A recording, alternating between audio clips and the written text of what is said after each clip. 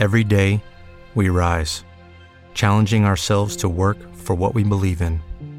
At U.S. Border Patrol, protecting our borders is more than a job. It's a calling. Agents answer the call, working together to keep our country and communities safe. If you're ready for a new mission, join U.S. Border Patrol and go beyond.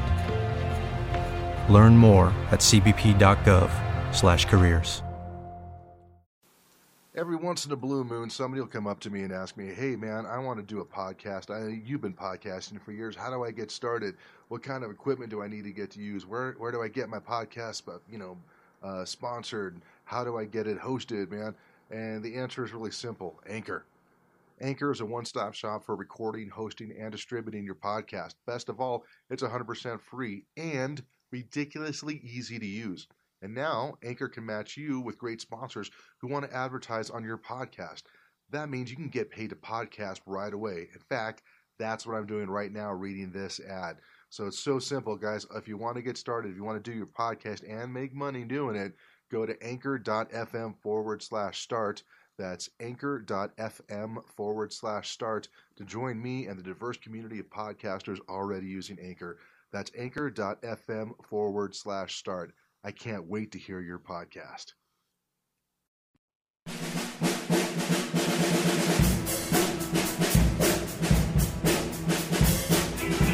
Hey, it was shaking, everybody. Welcome to another episode of the Disjointed Podcast. I'm your host, Dave Germain. This is the podcast where we ask the question, what does it take to go from a 9-to-5 life to one of creativity? I'm not sure if I already said this at the beginning of the interview. That's going to start here in just a moment, but, might as well drive the point home. Guys, before we get into the interview with Patrick Scott today, I'll give you a little bit of heads up here. Patrick Scott is a super, super intelligent, very, very smart, funny comic here in the Denver scene. I wanted to talk about him and how he got into comedy, but we ended up just talking about pretty much everything else. So be warned, but it was an interesting conversation. I loved having it. I think you'll love listening to it. All right. Hey, before we get into the beat of this podcast, don't forget, man, subscribe. We need subscriptions, man, either on iTunes, on Stitcher, on SoundCloud, or even better, newly added Laughable. The Laughable app that you can get on your iPhone or your Android phone. It's a great, awesome app for comedy, especially if you love comedy and podcasts. Basically, when you download it, you can type in the name of your favorite comic, and then not only their podcast, if they have one, but any podcast that they've been on shows up. So the Disjointed Podcast is on there. I got a lot of great pods on there with, folks like Melanie Anton, Jackie Case, and of course, this week, Patrick Scott. So just thought I'd let you guys know that. Don't forget to check out denvercomedy.net for all your other great podcasting needs. All free, all available to you. So, without any further ado, let's get this party started. Disjointed Productions.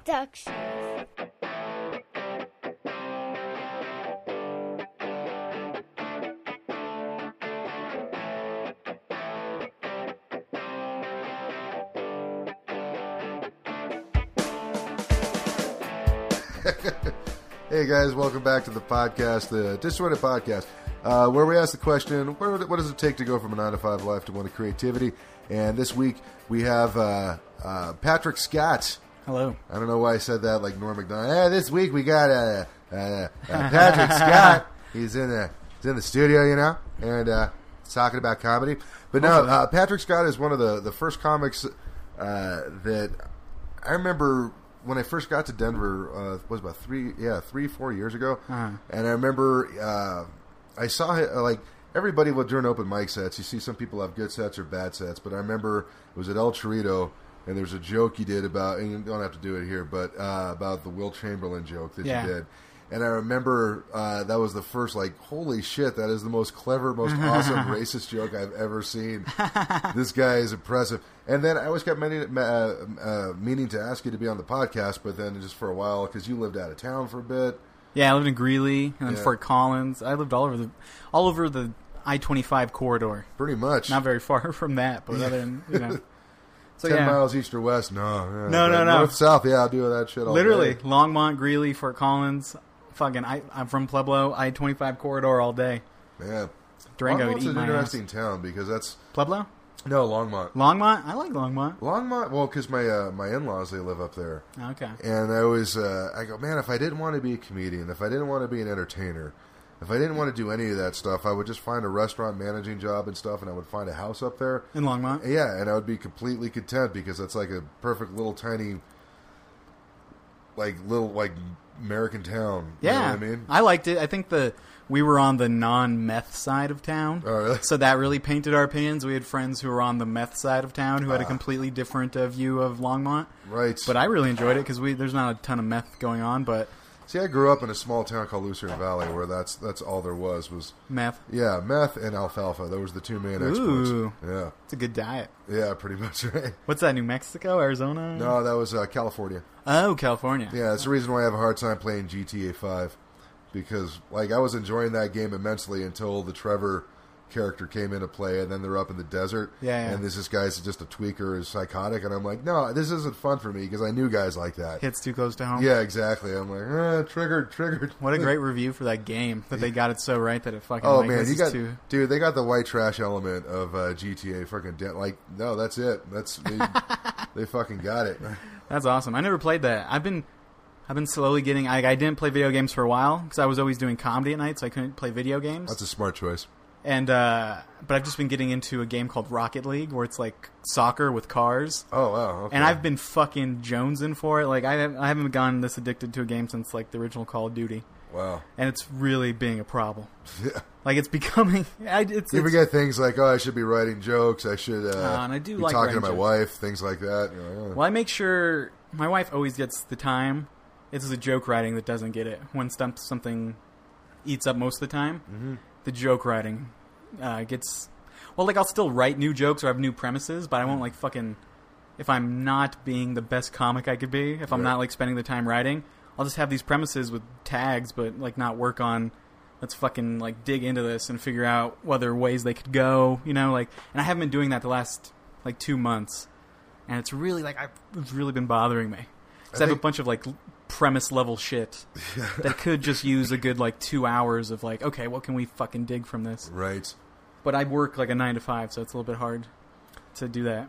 I find there was something that I remember Nathan Lund said on, I think it was Talkin' Shop. Yeah, it was one of the earlier Talkin' Shops, Crawford's podcast. Yeah. And he says it's kind of like when you're learning another language.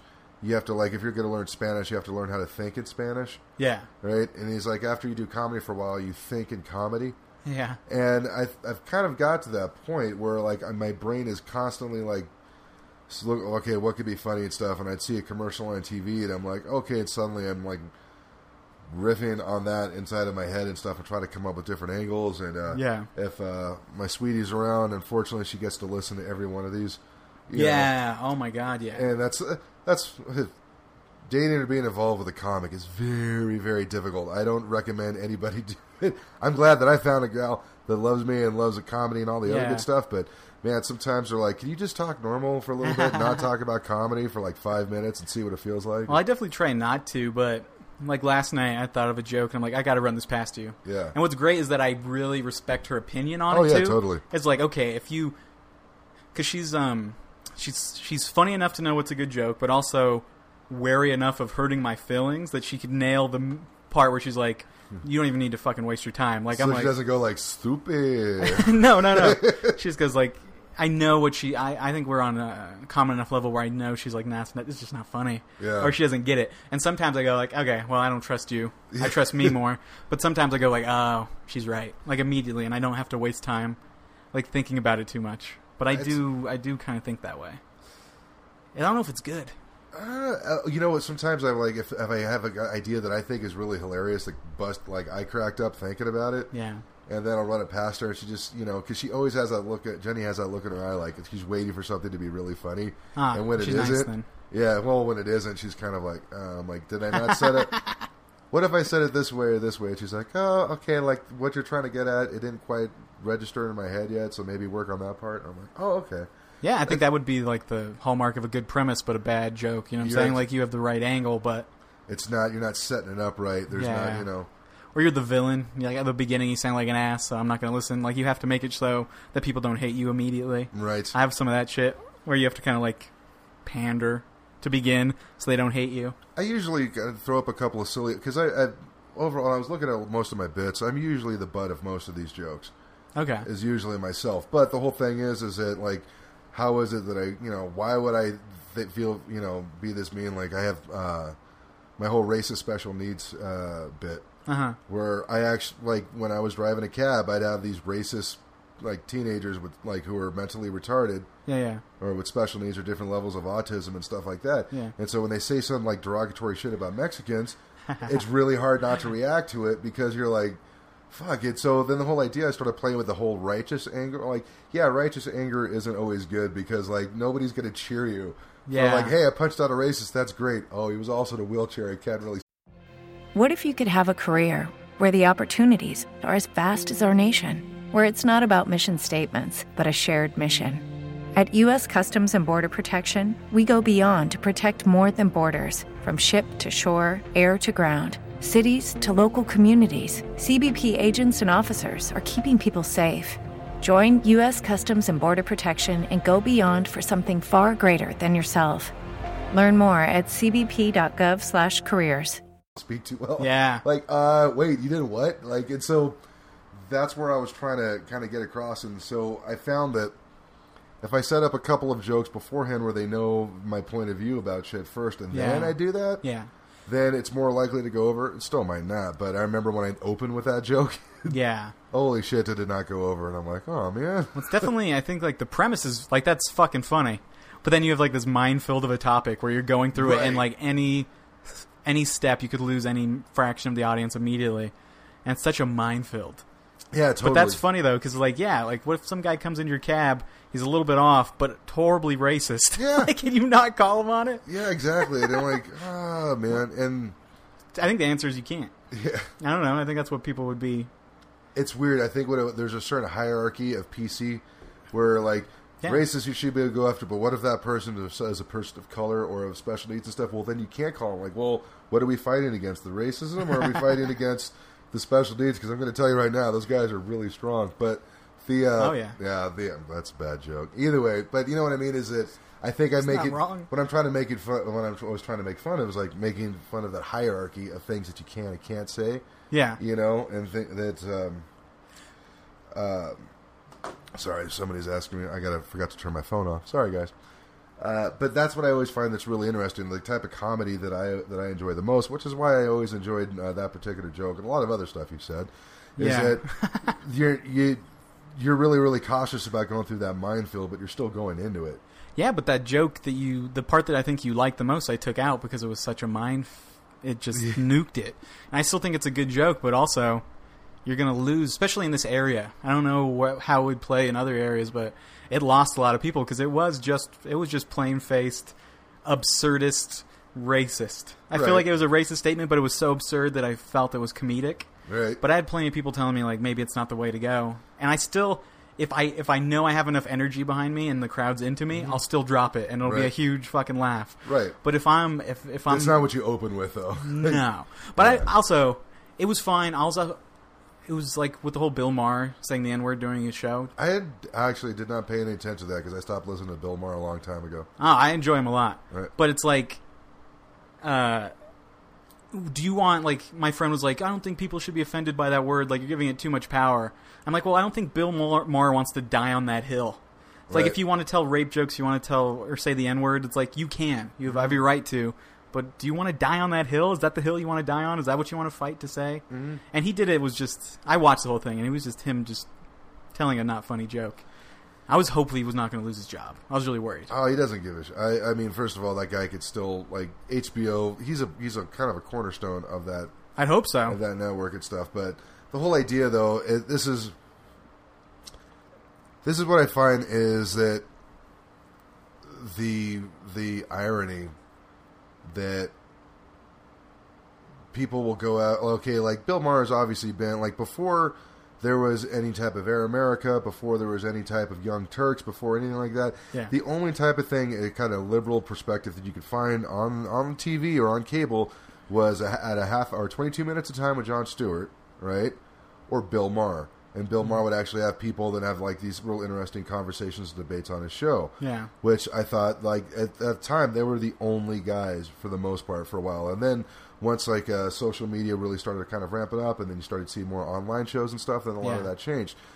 But, like, I will say that he was still very much a champion of the left for years. Yeah. You can't say that he's not, like, so, like, he said that word and everything. He shouldn't have said it. He should lose everything. I'm like... So none of the stuff that he had done before meant anything to you? Is that what you're saying? Is that, you know, not with you particularly, but I'm talking about as like the folks who are, you know, like campaigning against it. I'm like, okay, he said not a funny joke. If you don't like it, then guess what? Don't listen to his show. Yeah. You know what I mean? There's a lot of things. Guess what? There's a lot of things like Fox. There's a lot of shit I really, really don't like on the Fox network or even on various other shows. Guess what? I don't listen to them. Their advertising, the money that their advertisers are spending on that show is wasted on somebody like me. I watch a lot of Fox News because I feel like the thing that I don't like is people making opinions about things that they don't really know. And I think a lot of people shit on Fox News because, like, they say, like, because I'm super liberal. Like, I was a Bernie Sanders guy. Yeah, me too. But I like to watch Fox News because I like to disprove some of those people who say that it's not a legitimate news source. Like, if you don't watch primetime Fox News, which is just really slanted, like, it's just a news channel. And I feel one of the dangers that's happening now is people villainizing the media and saying they're worse than they are. And I'm like, the media is as bad as you want it to be. If you're just reading stuff that you want to hear, it could be as bad. But if you're like watching CNN during the day and MSNBC and Fox, I think you could get, it's going to be slanted, yes, but I think you're going to get good news. And I feel it's really dangerous the way things are going, where people are like, fuck the media, like, you know, like, I think that's a bad direction to go. Yeah, you know what, I agree with you on that. I think, by the way, I think there is also a difference between the actual, like, the reporting that they do versus their op-ed guys, which is most of that in the evening. It's mostly opinion pieces for the most part, like Hannity and all these other guys. They're strong, man. Like, when I do that argument, like, because I think I really do feel that way. You need to expose yourself to things you don't think you'd agree with. Yeah. And you'd be surprised how much you do agree. But, like, when you watch Hannity or even Rachel Maddow, it's hard focused to whatever direction that network is going. Yeah. I'd say avoid that shit because that's the most sensational. But other than that, I think you could notice what it's slanted. If you're fucking educated and want to know the truth, I think you could see the way they're slanting it. But I think one of the things that reason why I stopped listening to Bill Maher's podcast, or because I used to listen to it on the podcast version of it since I didn't have HBO. That's cool they do that. Right? And when actually it was podcasts like Kevin Smith's and Joe Rogan's and stuff like that that kind of got me away from all that. Not that they ever said, hey, you shouldn't listen to it. Yeah. But what it was is that, like, there was this libertarian candidate who was running for Congress. It was something, it had a funny last name, Seaman. And I remember this guy. Yeah, it was a young guy and stuff. So I'm listening to it, and I don't agree. It's funny because I went through the whole 3 hours where I'm like, I emphatically don't agree with this guy.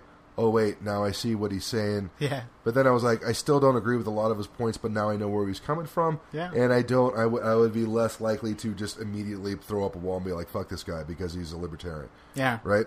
So I'm like, oh, I learned something. I actually grew from listening to that conversation. After a while, real time started to seem like just basically one applause break after the other. Yeah. You know, and it's kind of like, hey, we all agree with this. Hey, yeah. It's like when you see an applause comic. Yeah. You know, like, hey, guys, isn't Trump an asshole? Yay. Hey, who here is for equal rights? Yay. Yeah. You know what I mean? So that's kind of where, like, and that when he does disagree with somebody, like, he's so condescending and arrogant. And like, please. Like, I fucking really love... Like, and it's kind of like, dude, dismissing somebody's point like that is a great way to win points in an argument, but it does little or virtually nothing to actually solve or to create a solution. Yeah, I'm a big fan of Bill Maher's, right? And he's the biggest asshole in the world. Right. Like, that's his biggest thing. I think he's a funny comic, and I really enjoy his show. I think it has a good value, but he's a giant asshole. And I'm like, I always fight that where, like, I know I can never hang out with this guy. Oh yeah, he's a giant asshole, but I think he's also being honest most of the time when he says stuff. Because, like, during the Obama administration, I stopped watching it, too, because it was too, like, why you guys, like, too liberal, cheery, like, very one-sided. But now, I think he's getting hurt by the over-liberal, like, you know, people don't like, the safe spaces group of the liberal Right, left, and I think that's he's fighting against those people. Dude, there was a great. I'm gonna not just because I want you on the show, Ty Rivera, but he had a great episode with. Let me look up the person that Ty Rivera. Yeah, Ty Rivera. Oh my God, this guy is one of the most brutal freaking comics. Oh yeah, he's a gay Latino comic. Nice. But he's an amazing comic first and foremost. Yeah. And this dude, he gives zero shits about what anybody says. Okay. Like he will. I don't want to start talking about like his actual bits and stuff, but the episode is called "You Just Have to Look Into Your Heart" with the guest Melissa J. And it's on iTunes. So look up Unbothered, Ty Rivera. Unbothered? Guys, check it out. Yeah, it's fucking great. And Melissa J is a transgender comic. And and Ty Rivera's been accused of being transphobic and all this other and homophobic and racist and all this other stuff. He's like, oh, why? Because I don't act the way that white liberal men think I should act. Oh, fuck you, Yeah. And he had, it was such a great conversation and stuff, is because and I'm gonna sorry I had to stop and start for a second, guys. But no, I think one of the points that he was making is that I think that the younger generations, they don't necessarily have quite the perspective of how bad things used to be, and so they have a tendency to think that things are worse than they are, and they're still bad. There's still work to be done, but they think it's some of the perspective. I don't know. What if you could have a career where the opportunities are as vast as our nation, where it's not about mission statements, but a shared mission? At U.S. Customs and Border Protection, we go beyond to protect more than borders. From ship to shore, air to ground, cities to local communities, CBP agents and officers are keeping people safe. Join U.S. Customs and Border Protection and go beyond for something far greater than yourself. Learn more at cbp.gov/careers. You know what? I am butchering this thing. I'm not getting this point across. Well, it just sounds like that's the argument that any older generation would have of any younger generation, is they don't know what we know and they haven't seen the world that we've seen. Like, it seems like if you ask somebody who's 40 years old 20 years from now, they'd have the same answer about young people not understanding how things used to be. Well, it's like no, it always talking happens. about true, but I would think I would argue that their reaction, like maybe because we didn't have access to social media like my Gen X generation did, right? Yeah. We didn't have it, so we weren't starting boycotts when somebody said something that we didn't agree with. We didn't try to get them fired and ruin their entire life and everything, or drag their name through the mud and accuse them of every little thing. You know what I mean? I wonder how many people do that. Like, say the people that got offended by Bill Maher and he might have threatened his job online. Like, how many people does it actually take, if you're a broadcaster, to threaten your job and career, and how easy is that to create? Like, 3,000 people hashtagging something. Are you going to have to? Are you going to have to? Oh, dude, this is, as a matter of fact, if you listen, or is it once millions? Again, going back I just to wanted threshold. Oh no, some guy tried to boycott Ty Rivera from performing at a gay pride event that he was already booked for, because he says he's homophobic and he's transphobic and he's racist. Is this the person we really want speaking at our event? All this other stuff, and they started getting pressure and everything, and like Ty stood his ground. He's like, "No, you already booked me. It's been booked for a month, so either pay me and I'll just go in and collect my money, or I'm going to perform and do the show and stuff." And so they at first, and they said the venue was like, "No, don't worry about these guys and stuff." And then they called back later, like a couple days, and like, "Hey, I don't think we can have you on the show." Okay. And then called back a little bit after that and said, like, "You know what? Forget anything that we said. No, we still want you on the show." Okay. And so, he said he performed and it went great. Everything was fine. But he's banned from Facebook right now. He's in Facebook jail because somebody didn't like something that he said. He was getting involved in an argument. And you can find all this stuff out on this Unbothered podcast, guys. Well, what did he say? What was the catalyst? The catalyst was some... I think some girls, like, it sounds like you're mansplaining, which, by the way, mansplaining, I think every time I hear that word, that means that this girl has nothing left to say and she's just going to accuse the guy of misogyny, and that's it. She's going to try to shut it down. Uh-huh. He goes, "Bitch, if anything, I'm fagsplaining this to you." Okay. That's what he got, I believe that's what he got banned for. Okay. So that person's like, "Oh, hate speech." Boom. And then... do you think anybody, like, any human operated that banning, or was that just like an automated? No. He put fag in a comment, somebody tagged it, so we banned him. Is it an auto thing? Well, it can. I guess it can be an auto thing, right? Yeah, because I imagine Facebook doesn't want to deal with every fucking thing. So if you put fag in something Yeah, and somebody tags it, then you're going to get banned. Yeah. So that or somebody. This wasn't the first time that he's gotten. Yeah, which is Because interesting. basically he gets involved in a lot of these trolling arguments and stuff, right? Yeah. And people get pissed, and that's a repercussion that somebody can do now. Is that okay? I didn't like what you said. I'm going to say that this is hate. I'm going to report this post because whatever, you know what I mean? So, But also, I think one of the things I don't like about Twitter is the way I don't think Twitter does much censoring.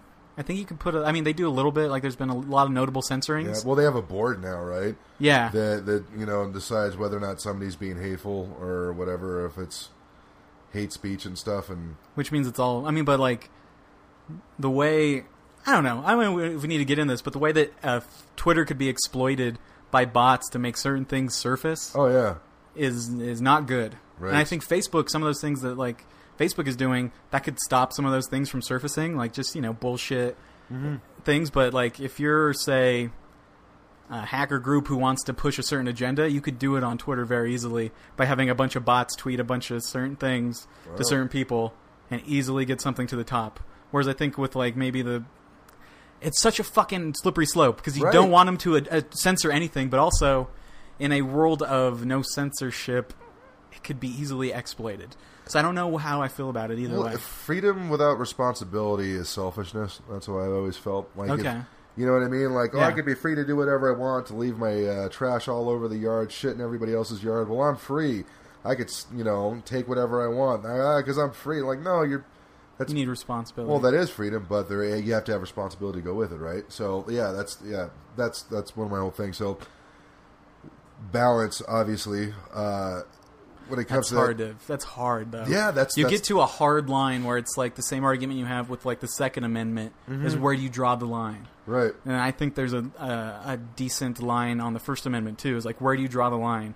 Because if you have a bunch of, like, certain outlets spreading certain things that they want to propagate, you can easily do it if you're if you want to. And it's scary that you can manipulate social media that way. Totally. But this is the weird thing is that I'd rather know the extent of that person's hatred. It's not even hatred. Like, say fucking Russia wants to, like, have a certain news story on top of Twitter. You do it with bots. Okay, okay. I was talking about something different then. Yeah, and I was talking about something different, I assume. No, because I was thinking about as far as, like, we have to censor all the hate speech. I'm like, sometimes you need to know exactly how pissed off and hateful that person is. Oh, yeah. To really know where that's coming from. And just because you took away, one particular word doesn't mean that hate has gone away. That person's still feeling that. Yeah. You know what I mean? So, hey, if they maybe do more need so. if they're going to start saying some really, really nasty shit, and I'm like, okay, this is the weird thing, is it? I'm only halfway through the conversation with, was it Megan Phelps? I don't know. She was one of the Westboro Baptist. She was the... she pro or con Westboro Baptist? She grew up in that church.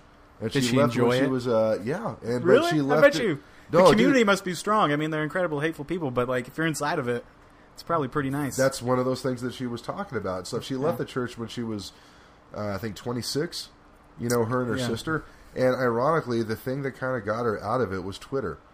Oh, yeah? Yeah, because she would engage with all these people and everything, and, and it's just... in the conversation, she talks about where her point of view was and why she felt the way that she did. And I don't think she's necessarily... She doesn't follow... I don't know if she follows Christianity anymore. I didn't finish the whole thing, so I don't want to put words in her mouth. But the whole thing is that she can... talking about how when somebody feels like they're in that righteous mode, that righteous rage, that everything is justifiable. And it's a bizarre conversation. You guys definitely got to check it out. If anything, if you get anything out of this podcast, is that you should be listening to other podcasts besides this one. But that's interesting stuff, though. I think that's like trying to figure out what drives people and what makes them happy and why they make decisions, and not, necessarily villainizing a group of people because they think a certain way. Like being open-minded to being sympathetic to someone who disagrees with you, I think is not present. I think at all. wanting to be a part of a group and be safe in a group. It's the best, I think though. that is. Dude, what feels better than we're all hanging outside of El Chorrito one night and we're all with our buddies and stuff you know, we're all with our comics and stuff now. I always imagine that because I remember I grew up Southern Baptist, so I remember that you kind of feel safe in this church. And when the pastor says, we have to do something about this gay agenda, these evil pieces of shit who are trying to spread and want everybody, you know. I'm certain he didn't use those words. Close to it. Oh, really? Yeah, and that they're trying to spread damnation and get everyone, you know, I mean, like... Oh, really? Yeah, like Sounds I remember... like that guy's contending with something. Like, all these men trying to pull us into their gay world. The gay world. All these fucking... Looking at us at a truck stop, which I just went They're there... tasty dicks. Yeah, exactly. Like, Jesus Christ, They're what are you battling, sir? evil, tasty dicks. What are you battling, sir?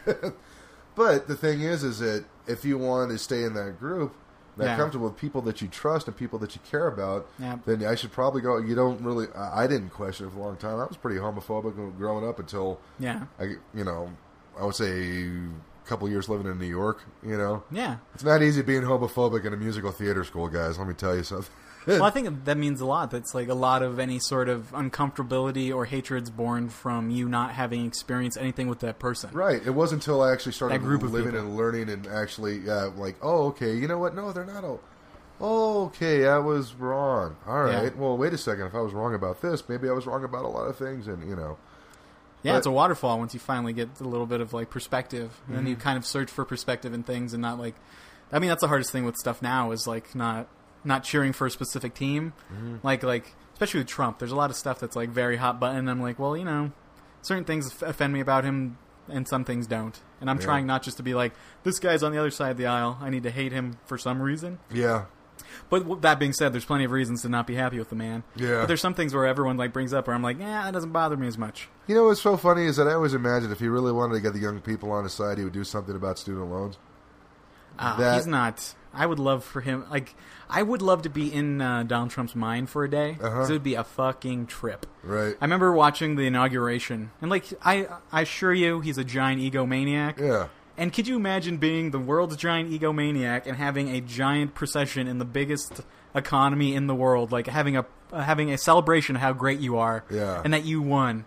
And I just always wanted to be in Donald Trump's mind for that moment where he's the ultimate narcissist getting the ultimate narcissistic validation. Oh, that must have been... that must have felt so good, man. I'm never going to feel as good as Donald Trump did on our inauguration day.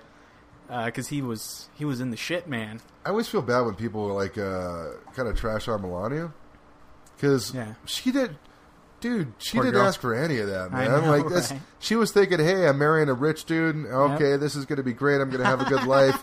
I don't have to do shit. I have zero responsibility. All I got to do is make sure that his kids grow up okay. And other than that, I'm living the good life. First lady of what? Huh? Like, I know, right? Oh, wait a second. Why now I'm supposed to be the rep? What? What? Fuck. Yeah. Yeah, poor girl. But, you know, she'll figure it out. She'll probably have a reality show after this. Probably. Like something like dude, have you MSNBC seen the show Vicente Fox videos? Of him, like, I haven't seen him. Oh, dude, when he's just trolling Donald Trump. Oh, really? And he was like, look, I'm about to welcome, Donald Trump. I'm former Mexican, President Vicente Fox. Is it him? Yeah. Okay. And he's like, here with, he's like, sorry, I have to get back to my lunch. This is a taco bowl, which no fucking Mexican will ever eat, all right? Why would you put this in a fucking bowl? Just eat a goddamn taco. He did that? The actual president? Yeah. Well, he's the a old former president. Yeah, he's a former president of... but he was talking about, like, he's basically like, hey, man, your ego's out. He's basically trolling Donald Trump, and he's like, we're not paying for your fucking wall, all right? So you're going to spend all these billions of dollars for a wall, all right? Let me show the answer to what Mexicans will do. And he pulls a picture of just a ladder on top of it. Yeah. We're going to combat your $1 billion wall with a $10 ladder, you fucking idiot. Like, it's crazy shit. You got to check it out. This makes me sad. Yeah. I'm like, oh, thank God for letting this asshole allow this country to become such a point of humor. I'm like, oh, thanks for delegitimizing us. Now Vicente Fox is getting scores off us? Yeah, Are you fucking kidding me? The former president of Mexico is like getting burns in? Are you kidding me? I wonder if he's actually going to try to run again. This is bad for the country. Vicente Fox? Yeah, I don't know if he can run again. Well, if you follow the Trump there's a program now. Yeah. Like you do what he does, you be outrageous, and you ride the media to the victory. There's a fucking formula that I'm sure you could replicate in Mexico, and I bet you it works because it fucking worked here. Probably, man. Well, it's kind of weird because I think in Mexico they only have the presidents only have 1 6-year term. Oh yeah, yeah, that's pretty cool. You know, I get behind that. So, but the thing is, what made him special, and I don't know much. So he can't do it. He'd have to change like the constitution or whatever in Mexico to do it. Yeah, I don't know. It's weird. Some Putin shit. Yeah, exactly. Just like I don't give a fuck. Coming in here, I'm changing rules. Dude, he was the first president of Mexico in like 70, 80 years or something like that. Interesting. That didn't belong to the PRI. Because that was the dominant political party in Mexico for years, and anytime anybody else came even close, they were usually got assassinated. Oh, that makes me want to learn more about that. Yeah, he's an interesting dude, but he was like one of the CEOs of Coca-Cola in Mexico, I guess. Oh, well, that helps. So he was a business guy. That paints in that picture a little bit. Where it's like, oh, the guy had a shit ton of money? Okay. Oh, yeah. It's not like he was a man of the people, I don't think. And well, you could be 50% for the people and maybe do better than some people. You know what I'm saying? Like Mike, I think Mike Bloomberg said he was going to like pay certain companies to like stay with the Paris Agreement or like donate some sort of money to it. And I'm like, that seems nice, but also I don't know if I want this guy in charge too. It seems like he could position himself for a presidential run, but I also question that, you know? Well, he's also the guy that made like smoking illegal in New York City, and like the drinks, you couldn't get like a bigger drink, like a soda drink. Did that stuff and everything. Which I don't know if I'm down for that. Yeah, dude. Ever since, but did it help? Is the interesting thing. Is the city better because of these awful laws that restrict your freedom? Because, like, New York has changed in the last 20 years. Dude, it's changed. Yeah, especially since I was there. People, like, I had this guy who was like, dude, you wouldn't believe it. You'll see, like, hipsters walking their dogs in Brooklyn at 3 in the morning. Isn't that, and isn't it because of Rudy Giuliani's really really punitive laws that he established about guns and certain things? He did that. He also, because it has changed. People had a love-hate relationship with Giuliani, right? So on one hand, as far as the homeless panhandling and all that other stuff, a lot of that cleaned up. Times Square turned into Disneyland, basically. But why? So, he got all the porn and all the crime and stuff out of there. But this is a weird thing about New Yorkers and stuff. We're like, man, because you're used to the city that you're used to, right? I am used to a city where I do not look anybody in the eye when I'm walking down the street. You could get stabbed. Okay, because you could get stabbed. You could. I love that on the back of the postcard. Welcome, New York. You could get stabbed at any time. Yeah, exactly. And you constantly have to. I don't know. I'm for the non-stabbing city. If you ask me, if you gave me like one hand, you're going to get stabbed, and the other hand, you're not going to get stabbed. I'd pick the non-stabbing hand. Yeah, but you're not getting the full New York City, though. See, that's the thing. Oh, there's some flavor when you get stabbed in the gut. There's some spiciness. The pizza tastes much better if you know that you might get stabbed in the next 5 minutes. You enjoy that slice more. But I can see that. Well, that was weird because I remember they taught us the first week. It's sanitized. Yeah, exactly. Otherwise. Which might not be a bad thing. I don't know. I haven't been there in years, but it's a delight. I was there 6 months ago. Oh, really? Didn't worry a second. Well, I mean, we got out we went to all the comedy shows because I just wanted to see them. Oh yeah. And we'd get out. I'd be worried about getting out at 3 a.m. I'm like, okay, what do we have to worry about? We got to get to the subway, and then we had an Airbnb in Harlem. Okay. And so I was like, okay, where in Harlem? What's that? Where in Harlem? I have no fucking idea. Washington Heights. Washington Heights? Okay, you were up there then. Yeah, so I was like, okay, do I have to be worried? And I was worried, but then when we did it, zero reason to be. And I'm like, what happened here? Because my vision of New York is totally based off of 90s pop culture where it's fucking terrifying. And that is not the case now. Well, and I think it's better off that way. Yeah, well, I think maybe this is I think maybe one of the other things is that they've also priced a lot of people out of Manhattan. That might be the thing. That might be it. Exactly. So turning every apartment in Manhattan into an Airbnb and kind of pushed everybody out into Brooklyn for the most part, or Queens or Jersey and everything. So in that respect, I'm like, oh wait, so I can't live here anymore because I don't have a job on Wall Street. I'm not making six figures a year, and that part I'm not necessarily down with. But I think that's evidence of the things you hear Bernie Sanders saying about the differentiation between the 1% and the 99%. Yeah. I think that's a living embodiment of that happening right there, where people are getting costed out of the city where it's too expensive for actual people to live. Yeah. And so they're getting pushed out to the side. That was a lot of Bloomberg's doing as well. See, this is the problem when you have the But it is disparity. nicer within the 1% area. Yeah, right. I'm sure as you get that to the ends, it might not get as no nice. Question. Oh, no question at all. Yeah. So that might be it. As soon as you get poor people out of a neighborhood, man, that place is nicer. Like Yeah. magic. It's I'm weird. just a tourist. I don't fucking worry about people living here. This I don't is give a fucking shit. Disneyland. I'm leaving in 2 days. You can go fucking... This is Jurassic Park to me. This Yeah. is just like a park I see that like is what New York used to be. Like it's a fucking Oh, dude, when I watched Midnight Cowboy, yeah. because I lived in that neighborhood in the Upper Oh, West really? Side. That was a completely different neighborhood than the one that I went to. Yep. It was Yuppie Central where I was working there, you know. I mean, there was still shit you had to look out for. But, I don't know, you just kind of learn how to, you heighten your senses more. You're always paying attention to 10 feet around you at all times, you know. You just, all that other stuff. But But that's happening here as well, though. Like I remember I go to Ratio Brewer, like to like go do shows and just have a beer every once in a while. I remember going to a show near there, maybe like 6 years ago, and being deathly afraid of like leaving my car to get to the venue and get back to my car. And now it's like I'm like, what's all these rich fucks doing around here? Ratio, like, where is that one at? Ratio is Rhino.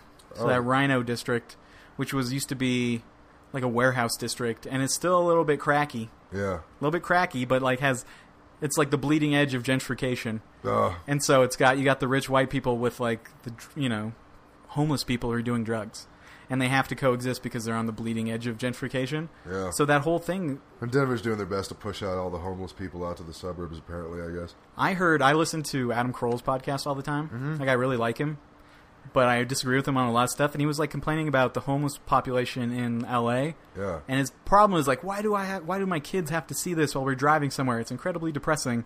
I'm like, that's an interesting perspective to have on it when it should be like, why are these people having to sleep on the streets? Yeah. Like your problem is with seeing them. Like I think there's two people, like everyone has a problem with homelessness, but like some people have a problem because they could see it. I think other people have a problem because it exists. Yeah. I think some rich people would just like the problem with homelessness is that they can see it. And I think that like when you're talking about income inequality and things like that, I think some of that has to do with the amount of homeless people you see in every big city. Yeah. Denver's been overrun by it. And I think what I think why some folks, I'll just say about in terms of myself, I don't always want to see it because it's such a hopeless problem in my mind that I have no idea how to fix it.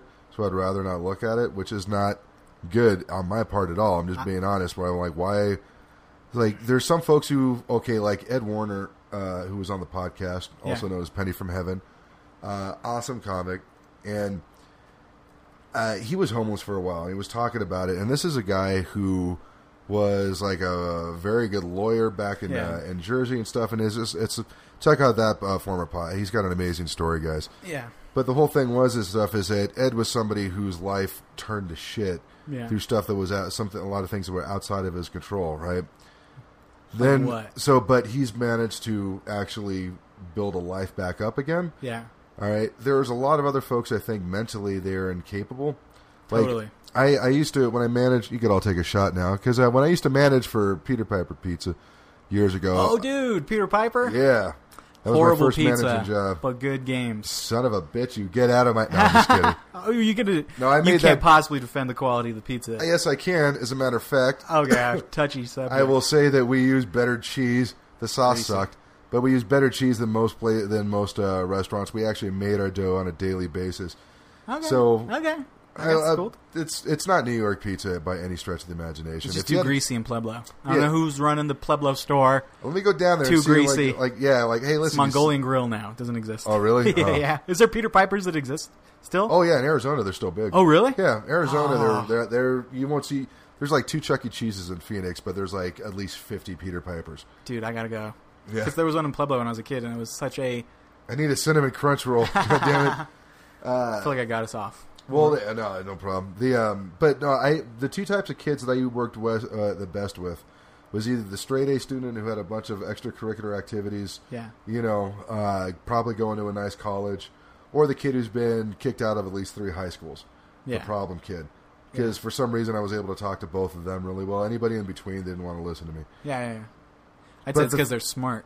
Yeah. I'd say it's because both are smart. Well, because the kids who grew up in a really tough place, man, you have to be smart in order to kind of avoid shit. Or you just become a piece of shit. That could be that smart too. people you notice, and the other people are just the horrible people. I think those are the smart people you were talking to. I've worked in fucking places like that, and like the smart people because there's some fucking dregs when you're working like minimum wage stuff, Right. where it's like this person exists. Oh yeah. Like, And oh my God. He's probably going to procreate at some point. That's all he thinks about is procreating those people. They love getting their dicks wet, dumb people. That's why I'm gonna have kids. Like I was like, I was on the board. Like I was like, I don't know if we should have kids. Like there's enough people in the world. Then I saw enough dumb people having kids. I'm like, I need to offset this. Yeah, exactly. I feel like me and my wife can make some non-dummies, and all the dummies are gonna make 6. That's not gonna do shit. But we're gonna have 2, and they're gonna do the work of 6 dummies. That's what I'm gonna give them that pep talk. You need to be smarter than 6 people. Like, Yeah, totally. Like- I need to do that to my kids. You need to be 6 people smart because there's some dumb fuck out there. His daddy can only fuck so much. Right? Yeah, dude, I got bills, buddy. I'm gonna have 2 kids to offset a bunch of fucking dummies. And guess what? I'm going to teach you about your heritage. You're working at 13, fucker. Oh yeah, dude. I always tell my wife I'm gonna be an Asian dad because I've watched a lot of reality shows, and there's nobody who like pressures their kids more to succeed than Asian dads. But they also are very successful. They're they're kind of broken people. They're but they're very successful. Hey, listen, 6-figure income buys a lot of therapy, all right? So Totally. I think you can offset it. There's a sweet spot where you can't get... Hopefully they'll figure it out right before they have kids and fuck up their kids. Totally. That sounds like But Darwin's Law right there, buddy. Right. No, I would tell these kids, I'm like, listen, guys, because a lot of them are like, oh, fucking be here and shit. I'm like, right, you don't. Yeah. But I'm telling you something right now, man, is that there's this magical line that does exist. It's called 18. Okay? Before that line, but when you're younger than 18, you are a troubled youth who everybody wants to help so that way to get on the right path. Once you're past 18, you are a full-grown adult who nobody gives a shit about because you can't get your shit together. It's terrifying. And I'm like, and so 30 and freaking me out. Right, but you know what I mean. But there was like, I'm like, everybody's trying to help you right now, but all the shit that you're taking for granted, it's got to go away. And when it's gone, you're going to be lost, and you're going to be. I don't want you to be one of these guys out there who's like 25, 26 years old who can't figure out why his life sucks. You know, but you know what? I think if you're 25, 26 and your life sucks, you're in a good spot because you still have time to switch it around. Like I think that's true. My life sucked at that too. My life didn't start getting good till about 35, but that was a different story. That's fine though. I feel like I always thought it was 25. Like when I read some article, it said like the brain doesn't develop until 25, and I feel like anything before 25, I was so dumb and had no idea how dumb I was. You'd be surprised how dumb you are for every year they get older. Yeah. Like, oh, holy shit. Oh, God. I love that, though. I really like people who take value in getting better as a person. Oh, yeah. Because I know a lot of people who don't or aren't trying to get better. They're proud to be dumb, proud to stay where they're at. Or just fine being status quo. And that, sometimes that's fine, but I think like trying to be a better person, I think that's why comedies, I liked it so much, is because it is a constant grind to try and be a better person and overcome things that have really freaked me out, and I've really liked it because of that. It's because like I'm a loner. I don't talk very much. I'm kind of shy, but it did take you a couple of years to get you on this podcast. Now that I think about it, yeah, you're right. You're right. Yeah, dude. But I like when I do. Like I think I just have trouble getting to that point where I'm comfortable with people talking with them. How many brothers and sisters? Do you have brothers and sisters? I have an older brother and an older sister. How much older were they? 4 or 5 years, something like that. Okay. Not a great deal, I don't think. But here's the thing. My mom started leaving me home alone when I was 5. And so my brother would have soccer tournaments, and my mom would leave me home alone beginning at the age of 5 till forever. And I would just get really comfortable and happy being alone in the house, watching TV, making food, and being alone. And it's made me quite the bit of a loner. Right.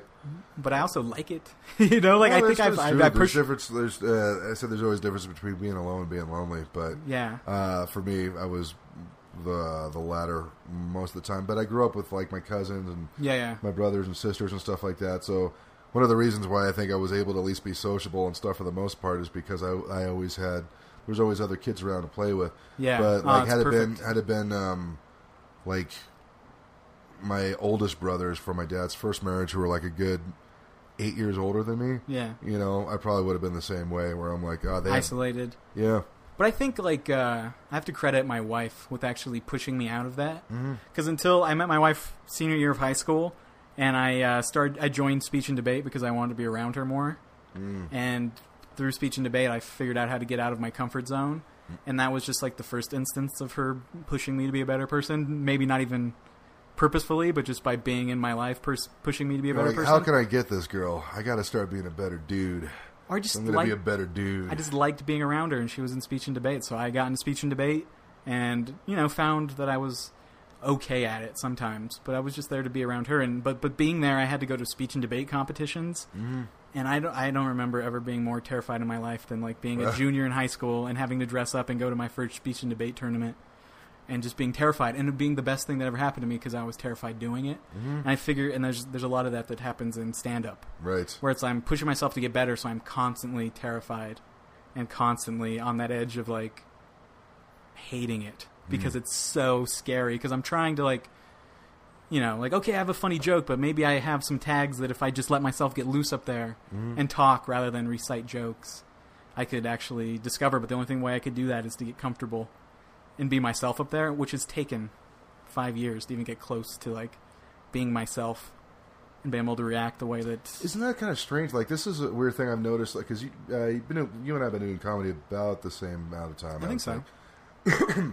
One of the things that I know, like, I did Sushi High this past Thursday, which was cool because I had a chance. My mom finally got a chance to see me do stand-up. Did she like you? Oh, yeah. Dude, actually, I had a decent set. And one of the things that was really weird is that I've noticed lately, the last couple times that I've been performing in front of, like, actual civilians, is that it's starting to become less like an act and more like just me being comfortable talking and reacting and feeling what the crowd's doing. Like, I'm starting to see all these different things and their reactions and stuff and see sometimes, let me spice it up over here. Oh, let me talk to over here a little bit and trying to get the whole crowd, keep them entertained.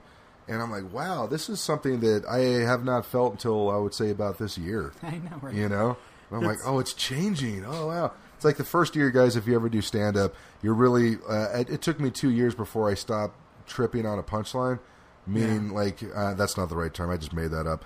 But, like, you throw out a punchline and nobody reacts, and you're visibly shaken up at the fact that nobody laughed at it. Yeah. It took me a lot. Like, it wasn't after the second year where I stopped, like, I just went right, kept on trucking. Yeah, I think that's important. I think some people... I don't know, it's important, especially, I mean, like, I'm just an open mic comic, so that's all I ever do. Like, most I do is open mic, so stopping your pace at an open mic and going like, that didn't work is useless because that's what's supposed to occur. I would consider you a showcase comic, man. I've seen you on more showcases than anything. You traveled out of town to do comedy, correct? Yeah, but it was just like I had a friend who ran a show out, I wouldn't consider yourself an open mic comic. That's just my opinion. I'm like, no, dude, you're... There's a difference between somebody who just starts and then, like, you're at a different level. I feel like if you asked, like a legit working comic if I was an open mic comic or not, they'd classify me as an open mic comic. I would say amateur. Amateur, totally. And I'd be happy with that. I feel like I worked hard to fucking even get that kind of stature. Because I think open mic comic, it's kind of, I don't know, when I think about it, I'm like, it means that you don't know anything just yet. But I'm like, amateur comic, like, no, I book showcases every now and then. I go out of town every now and then. I'm not making my living off of it just yet. I wouldn't, but... Yeah. But I'm not going to get any value as a comic, like, overpricing myself. You know what I'm saying? Like, if I say, like, I'm better than I am, that's a problem.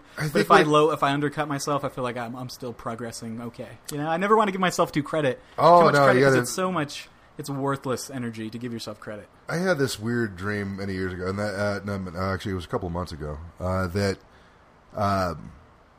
there was this jazz club in Paris that I was in for some strange reason. That sounds cool as fuck. Yeah, no, it was great. And I'm like, wow, this is awesome. And this guy was like, oh, you do you have a American comedy show, eh? Maybe maybe you can perform here, eh? Yeah. And I was like, yeah, well, and she's like, what is your rates that you're charging? And I'm like, well, we charge like $100 for $100 up front, and that's just to pay the comics plus a percentage of the bar. And she's like, $100, eh? It's I'm sorry, but it's kind of low, eh? Low? And she's like, what? She's like, something that you charge that little for cannot possibly be worth anything. Was that $100? Right. This is a dream? This was a dream where the dream was basically, obviously a part of myself. It was like, if you keep undercutting yourself, then you're getting people to agree that you're not worth that much. Okay. So I'm like, you got to start off a little higher. Now, granted, I'm not going to go and say like I'm going to headline a theater because of I would not be able to do that, right? Yeah. There's obviously that's what we're trying to avoid, right? Yeah. But at the same time, saying like, oh, I'm not worth getting paid. I'm like, no, fuck that. Oh yeah. I've been working on these jokes for 4 goddamn years. Yes, you're going to pay me for this. Like.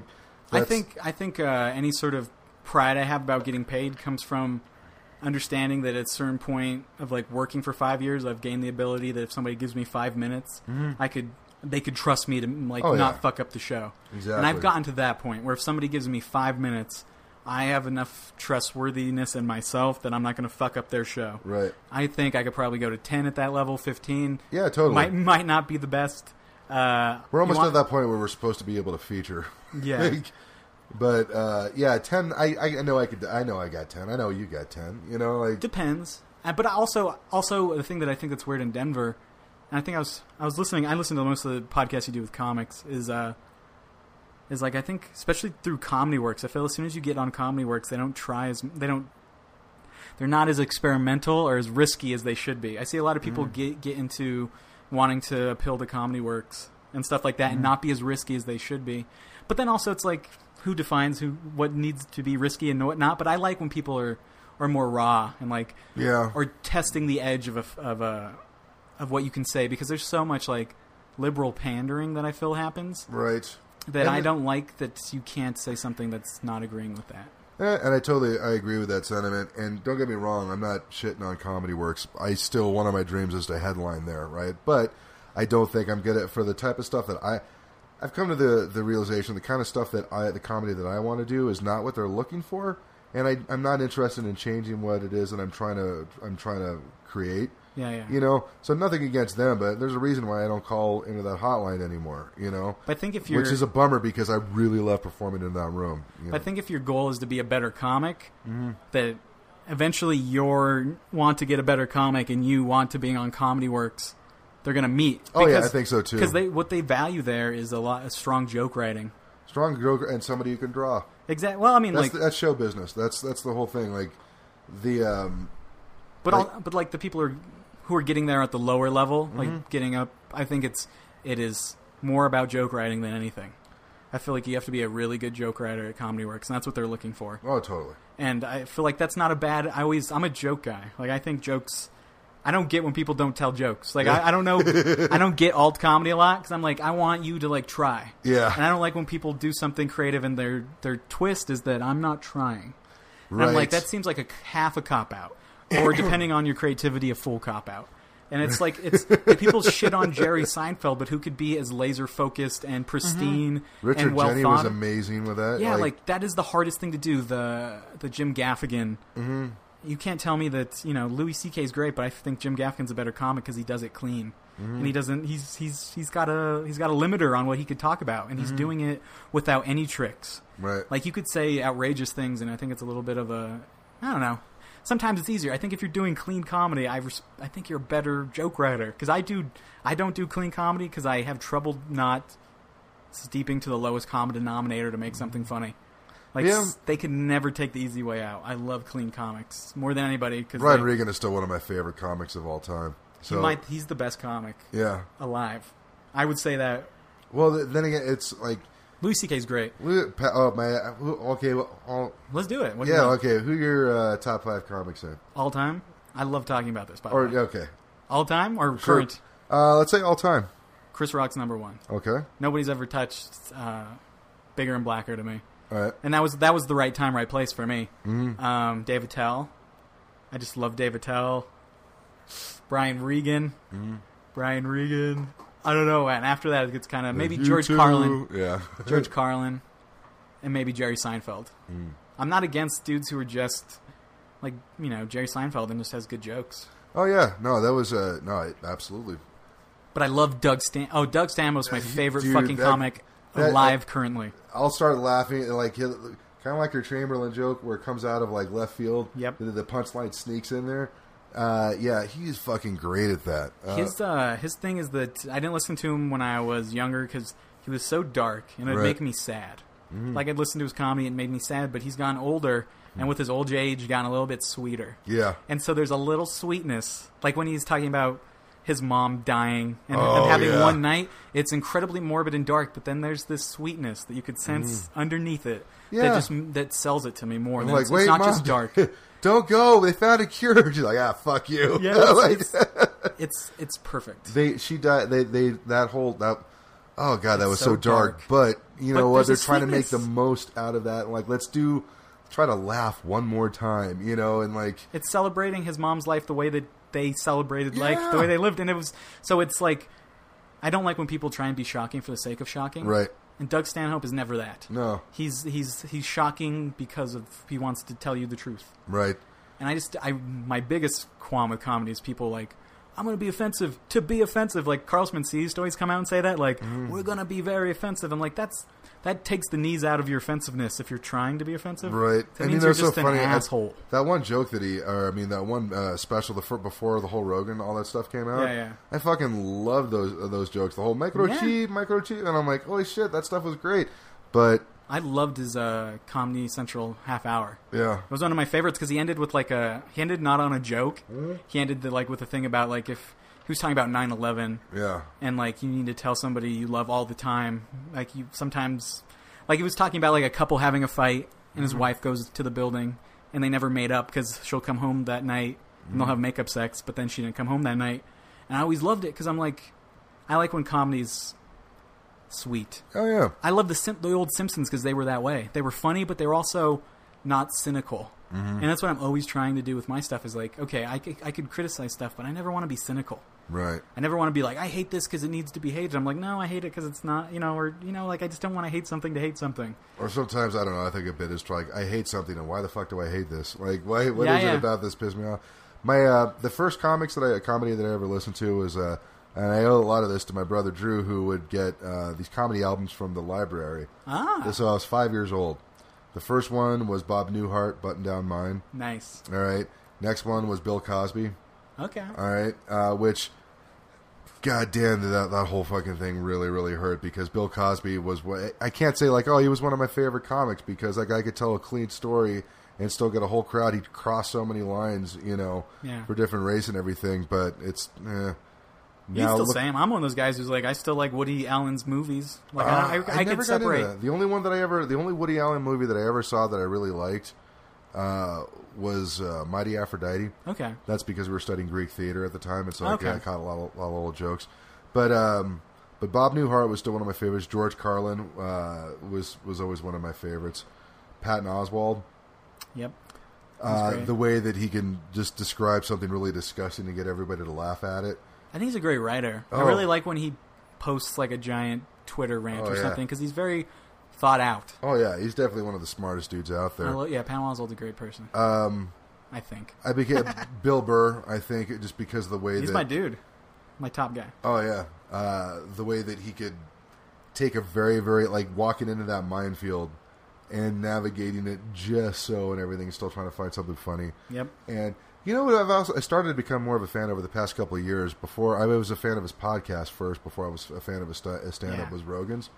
Oh, yeah. Because Rogan, it's these short stories that he's talking about and these ideas and thoughts. It's not like joke. And you watch some of his his earlier stuff, it was kind of that way, but it kind of morphed into this whole idea where it's a long 15-minute bit Yeah. that he's doing, Well, I think that has to do with his audience that is coming out to see him now are podcast fans. Yeah. And they don't turn down. They don't like go, fuck, has this guy been talking for 10 minutes about something? Are we going to laugh at each other soon, bro? They're Right. down for that pace, and it's great Yeah. that he's been able to, because I'm sure all of his shows are all Rogan fans. Like, that is probably my favorite podcast, because it's so consistent, and the way they structure it's really good. But yeah, I was a fan of his podcast before I was of his comedy. Yeah. And I went to his show, and I was like, please be good, and it was good. So I was like, okay, I've yet great. to go see him perform live one of these days. What's that? No. Oh, okay. Can you use the bathroom? No, I said, I don't know I'm for good. some reason. I don't know if it was fidgety because of the chair. I'm like, No, I didn't no, want no, I'm good. to. Okay. I'm actually going to see Rogan in November by myself. Oh, nice. Because I just... Those tickets sell out like super fast, Yeah. and I'm like, fuck. And then I'm pretty sure that's not the one where I can ask, like, hey, Deacon, I know I haven't called up on the hotline in years, but do you think I could... Not the one to do it. Not the Because one everyone's probably going to get... You probably want to go to someone who's not filled up. But he's the one he's coming to is he's doing a theater this time. I guess I remember on his podcast he said he's going to flip from doing the club 1 year and doing the theater the next. And I don't know, I'm excited, and I'm also going by myself, which helps because it's like easier. Because it's like if you want a friend to come, they're like, "Oh, what is it? Like $30 for a ticket?" I'm like, "Yeah, it's kind of expensive." It's worth it, but yeah. I don't know, man. I'm never going to pay more than $60 to see any comic. Yeah, and I'm a comedian fan. Dude, I hate paying fucking $5 for. Really? Yeah, I mean, that's just because I think that's the genetic cheap ass Mexican in me. Oh yeah, who doesn't want to pay for shit. And I'm like, fuck, really, man? Is that we're gonna play home?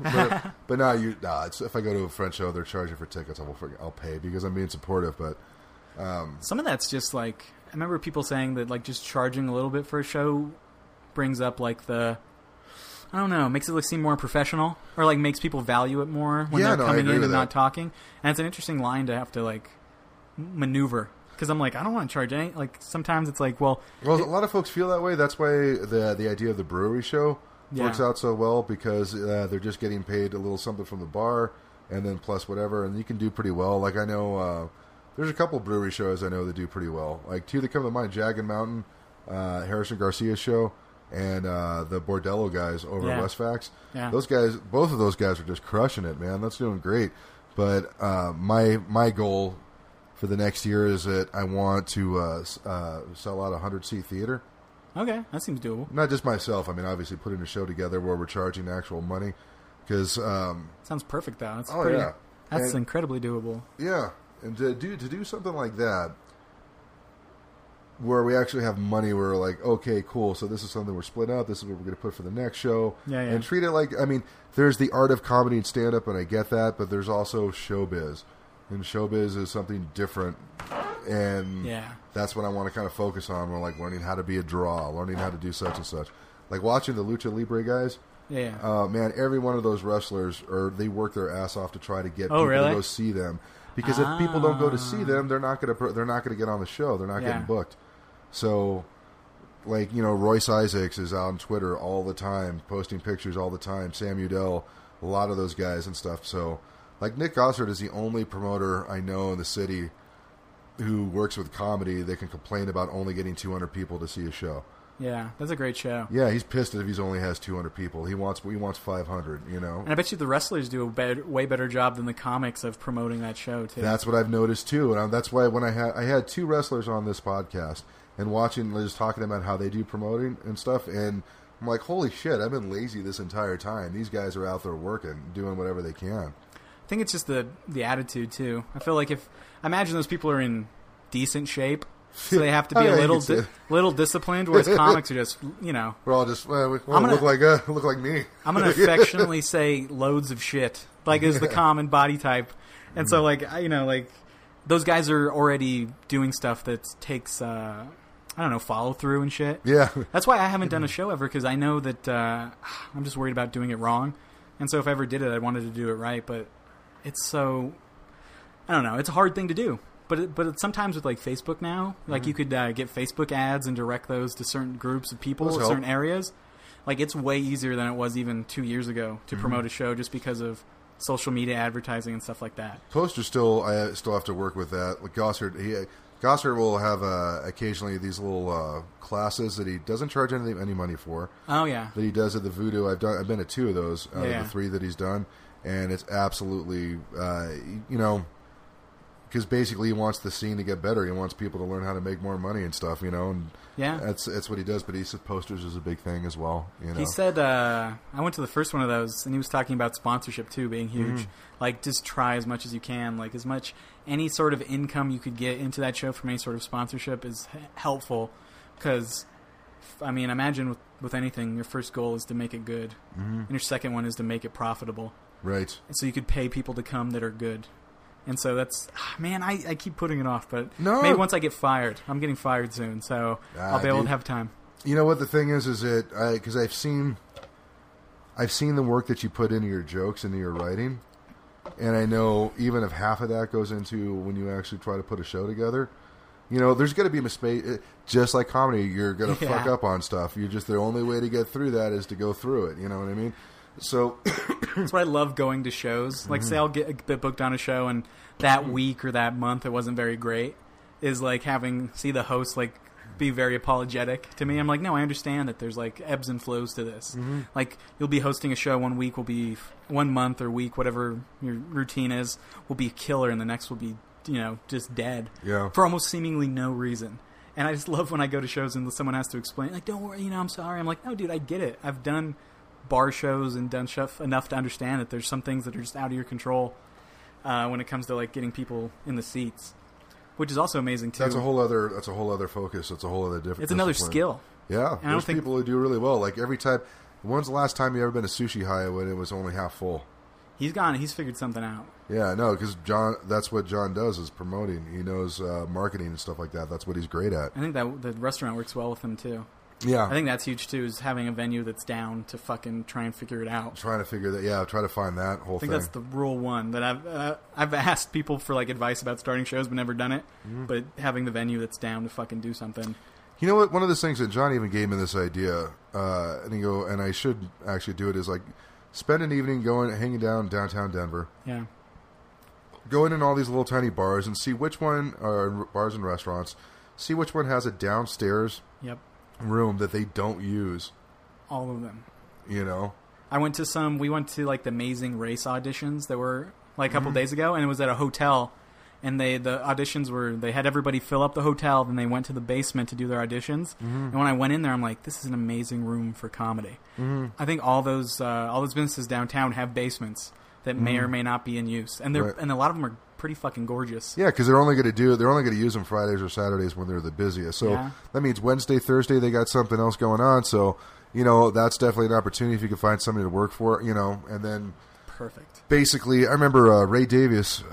He's a comic in London that he talked about, like, because he runs a couple of rooms all throughout England. Yeah. And he was like, well, you start off, you don't want to ask for too much money, but once you start you start off with the understanding that we're going to do this for a couple of months, and then if we see crowd and everything, let's renegotiate. Like, can we get some more money to put into the show? Yeah. Would you like? I can get you better comics, but I'm going to need more. You know what I mean? That type of thing.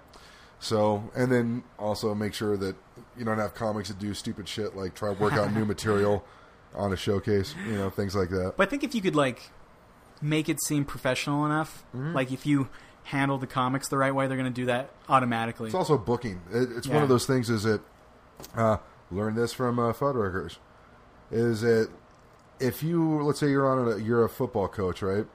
And you're on an away game, so you got to have the right people. If you don't have the right people on that bus, you're not going to win the game. Yeah. So a lot of that is kind of like, all right, who can I trust that is going to not get freaking super high or blackout drunk before the show? Who am I going to trust that doesn't go halfway through your set, it's not working, then they turn on the crowd and start shitting on everything? Who can I trust that's going to actually promote this show through every bit of social media that they have to try to get people to come to it? You know, all those type of things are, ideas. And I've only booked a couple of shows, so what the fuck do I know? But, No, but that's true, though, because you could get... I've seen people have somebody just do the wrong thing, like insult the wrong person for the wrong reason in the crowd and destroy the room's energy. Right. And you have to be a good host or the next comic has to fix that somehow. Yeah. And if nobody's capable of, like, producing that fix, it fucks the show. Yeah. So if you have a series of people who can't... If you have one person who fucks it up and then a bunch of people who can't bring it back, then that one person fucked up the whole show. Right. So it is... So it was being able to try to find the right people. Like, all right, well...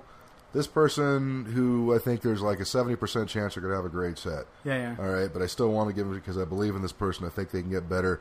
But holy shit, you better have somebody who could bring some fucking heat right after that, So either way, even if they don't do so well, the show comes back. But if they do knock it out of the park, then the show's going to get even better. Yeah.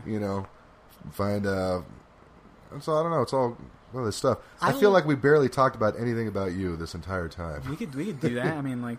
Oh, no, it's okay because we're kind of rounding third here, and I'm like, holy shit, you guys, did I mention your name's Patrick Scott for anybody who's listening? No. Sorry. That's fine. If you want. It just happened, I guess. Yeah, I know. The time's gone by. You said that you're going to get fired soon. What do you mean by that?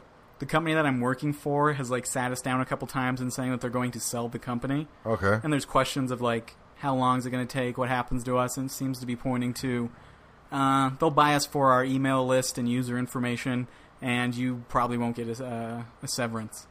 And so that's been looming over the last, like, month or so.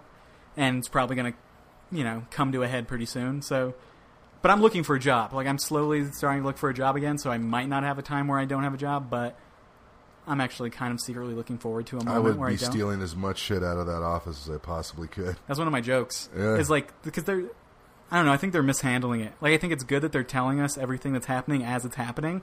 Like, I feel like that upfrontness is nice, but also it's like, we don't need to know that, like, you have an offer that you aren't taking. We're going to look for other offers, like, it makes me know that in a month I won't have a job, but I'm still here. Right. So, like, why am I incentivized to work? So I have been stealing shit. Nice. I've stolen 3 Chromecasts because I felt like they wouldn't see that. And I allegedly. Think, yeah, whatever. Come at me. You're not going to be a place in 30 months or 30 days. So come at me.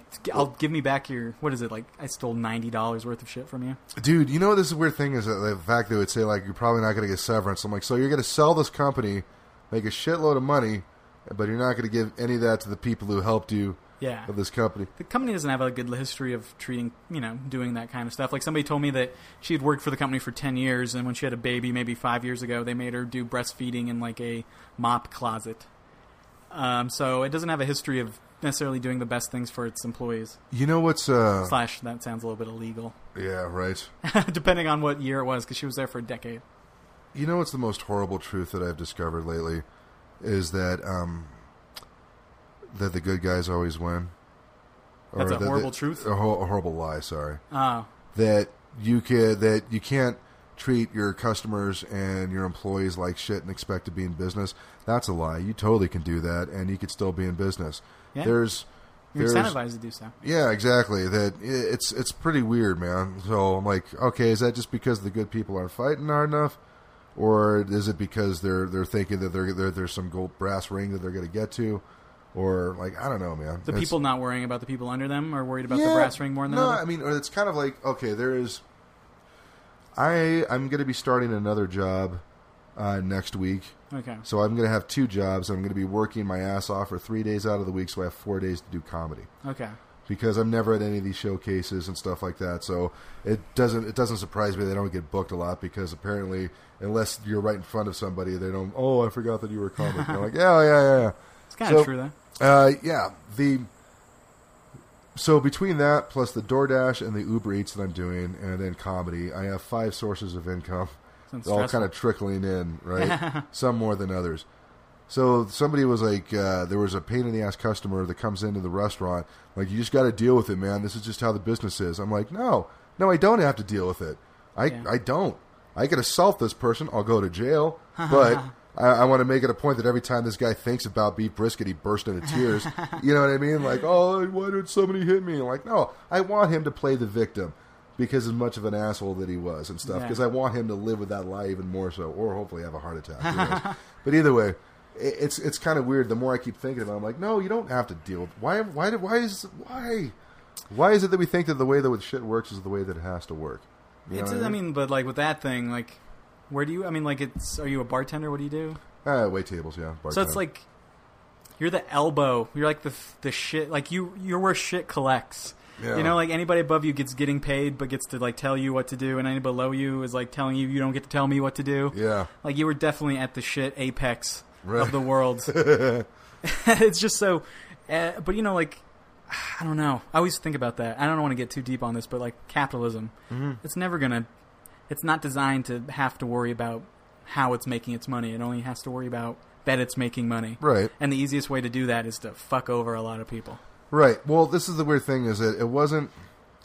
You could work people like 12, 15, 16 hours days, not give them any days off and stuff until a bunch of guys got together and there were riots in the streets. Cops or paid policemen were paid to break up these protests and stuff. And then suddenly you have unions and you have a 5-day work week and you have overtime and you have vacation pay and you only have an 8-hour workday instead of a 12 or 14, which has kind of gone away. So it's kind of like, all right, does it take like... You can bully somebody around a long time, and you can actually. I don't know if you guys know this, but bullying is freaking awesome. I don't know if you've ever bullied anybody, but it feels great until they punch you in the face, and then suddenly they fight back against you. Then suddenly it doesn't feel so great anymore. Yeah, that's the truth. You shouldn't bully that kid. Have you any idea how fucking fun it is Do you feel how good it feels to push this person around? No? Then shut up. All right? Until that person finally stands up for themselves and like, oh, shit. Okay. I think there's rumblings of that. I think some of the stuff that propelled Trump forward were rumblings of that. Oh, yeah, totally. I think the things that Bernie Sanders was talking about were rumblings of that. Like, those guys were like opposite sides of the same coin. Yeah. Yeah, where it is like, you are getting fucked. And you certainly are. Yeah. To what extent or the reason why is up for debate. How much of it is your doing versus how much is some the way the system is? That's a different story. I happen to think that a lot of it, I think that you can empower yourself a great deal just by taking part in shit. Yeah. I think people who are like, I'm not going to vote, I'm not going to do this, I'm not going to do that, are leaving a ton of fucking political capital on the table. Oh, yeah. And they have no fucking idea that they're just letting evangelical people run, have a lot of influence on politicians when they themselves could have the same sort of impact on politicians if they cared enough. Right. Like if you were, I don't know, like anything you want, you could get in this country. I believe it's a matter of how hard it is you have to fight for it. And if you want like a minimum wage to be raised, I think if you found enough people who thought the same way and mobilized them, I think you could get it done. Yeah, which they're doing in a lot of places. Yeah, and I think it's a good thing, but it's also, the odds aren't with you. Yeah. I don't think that's. Well, the odds are never with us, right? We're always going to be fighting. Exactly, and I think that's empowering. I always thought like there's a lot of people who got scared by the idea of what happened with Donald Trump. Some of the things he stands for, people assume he stands for, but I think it's heartening because a bunch of people got somebody in office that the establishment didn't want, and maybe it wasn't the right guy, but it was somebody who was something that the establishment didn't want. Right. So if there's enough energy behind any thought around any cause, I think you could have that same sort of influence. And I think that anybody who thinks the other way is disempowering themselves and doesn't understand that Trump got elected on 20% of the vote in this country. If you want, I think I'm empowered by like what's happening. I think it's great. You heard it here first. He's a big Trump fan. No, I'm not just a kidding. Trump fan. No, I know that. I'm a United States fan. I think that it got pushed the wrong way, but there's people that are angry. Yeah. And I think that they could be. I think if the Democrats would have put in Bernie Sanders, they would have spoken to a lot of people that were angry. Exactly. So, but who knows how that would have ended up, but I would like to think it would have been better, but who knows. But then again, everybody always feels that way about their candidate, so. I think so, but also, I didn't, we won't go into it. But well, we'll save that for another time, man. You definitely got to come back on and we'll talk more. We'll get. Didn't know anything. You didn't get any questions about me, I guess, but we could come back and do that. Yeah, exactly. At some point, to actually get we'll start the actual podcast the next time you come back. So. Just a bunch of jibber jabbering, I guess. But I thought I had a good time. No, man, I loved having you here, man. I enjoy talking with you. Yeah. Do you got anything as far as like any shows coming up? Any Twitter handles, things like that? No, I mean if you just look the letter I, the letter M, and then Patrick Scott on like Instagram and Twitter, and probably anything else, I'll be on that. Okay, yeah, definitely follow. I'll put him on the liner notes, guys, and. Don't forget to follow me at Disjointed Films, and also, follow me at the DCPN, because I've been trying to get the numbers up on that, and I really need the help with that. So I know I got listeners from the Russian Federation this past week, so if you guys do me a solid, right, ask Putin to follow me on Twitter at the DCPN. Don't forget to check out denvercomedy.net. That's where you're going to find great podcasts from the Denver Comedy Podcast Network, such as Use Your Words with Barry Quattlebaum and Jake Hamill. We have Demand the Cure with Amy Blackwell. There's a bunch of great Broadcast Geeks is on there. Comedy in the Paint with Jeff Albright. A lot of great stuff, guys. Check it out. It's all free. All there for you at denvercomedy.net. So, signing off for the Disjointed Podcast, I'm Dave Germain. I'm Patrick Scott. And get Putin to follow me, too. That'd be cool. Yeah, there you go. Have a great week.